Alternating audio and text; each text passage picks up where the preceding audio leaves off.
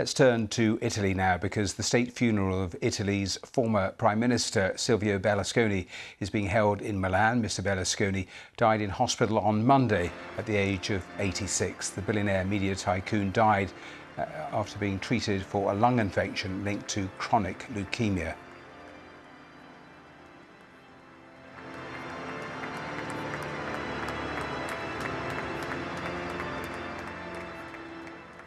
Well, those were the pictures right at the start of the funeral as the coffin was brought in, and just the clapping from all of those people gathered both inside and outside the cathedral. I want to take you from those pictures at the start of the funeral to what is happening at the moment, because that funeral just coming to an end, and exactly like the beginning,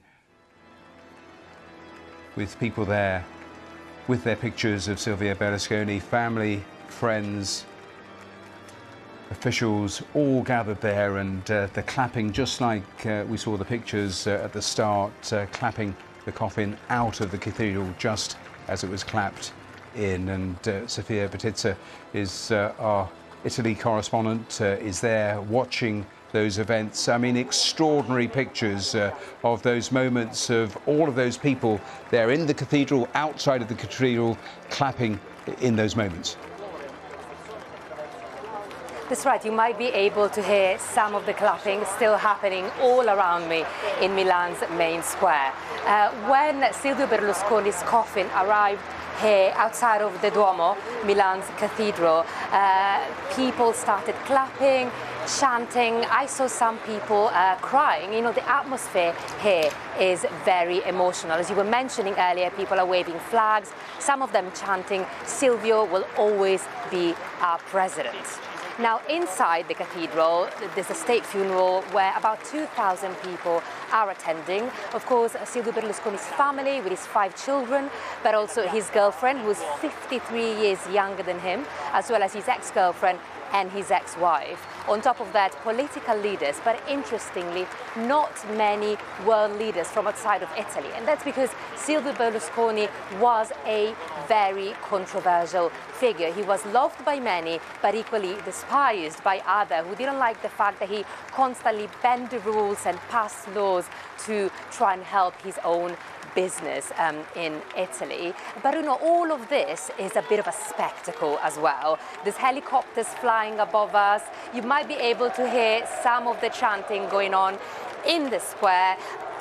And as you probably can see behind me, that is in fact Silvio Berlusconi's coffin that has just been taken out of Milan Cathedral and being held by the Carabinieri, Italy's military police. Sophia, Sophia, I just wonder if I can interrupt and just pause you for a second so our viewers can hear just the sound, because as that coffin came out, just the amount of cheering and applause there from all of those people gathered there waving flags.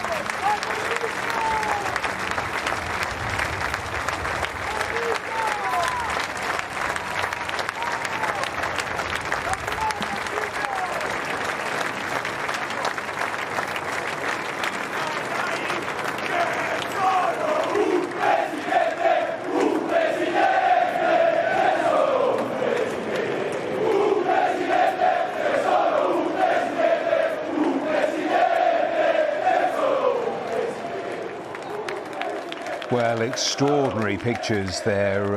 And Sophia, let me bring you back in because we can hear some of those, what sounds like football chants. And of course, he used to own AC Milan. I mean, this is a city so deeply associated with Berlusconi, isn't it? Actually, you were mentioning those chants. What people were saying was, there's only one president, Silvio Berlusconi, but in fairness, it did sound like a football chant. Now, this is an incredible moment, and, you know, just a reminder that this is it looks like a spectacle, but in fact, this is a state funeral, and today is a national day of mourning, which is something unprecedented in Italy for a former prime minister. And I think that this gives you an idea of just how significant Silvio Berlusconi was for Italians. He dominated society here for nearly 50 years, and not just politics, TV, cinema, sports, as you were mentioning, real estate, and you know, he was often considered the kingmaker of politics. He became Italy's longest-serving prime minister since World War II.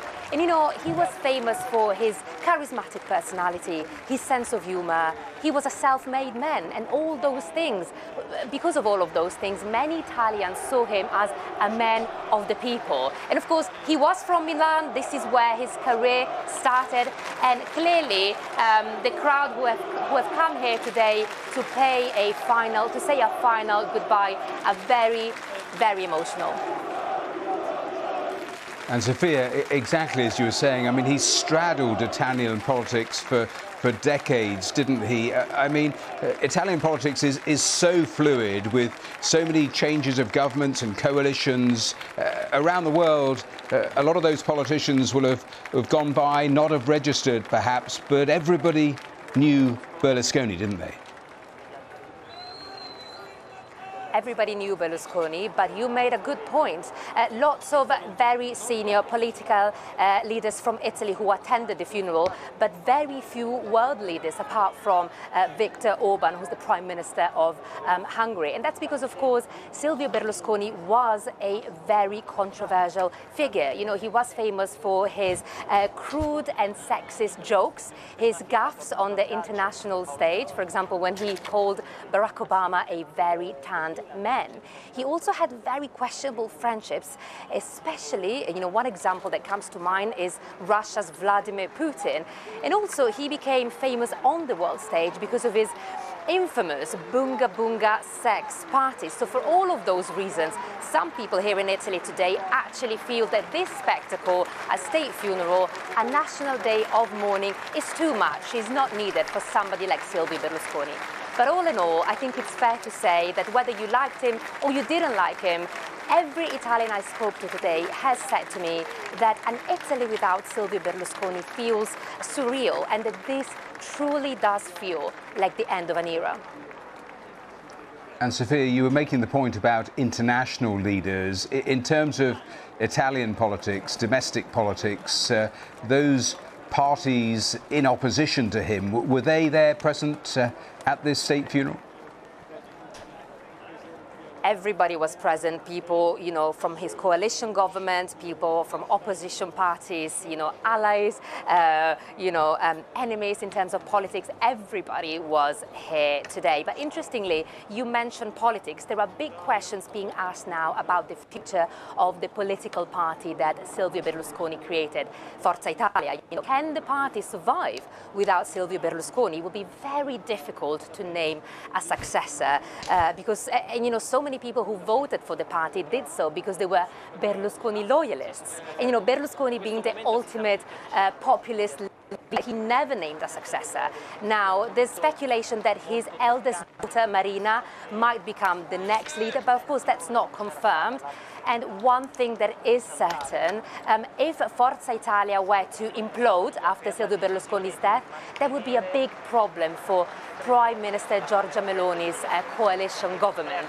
And of course, you know, Italy is a country that is no stranger to political crisis. So it's fair to say that Silvio Berlusconi's death could bring political instability to this country.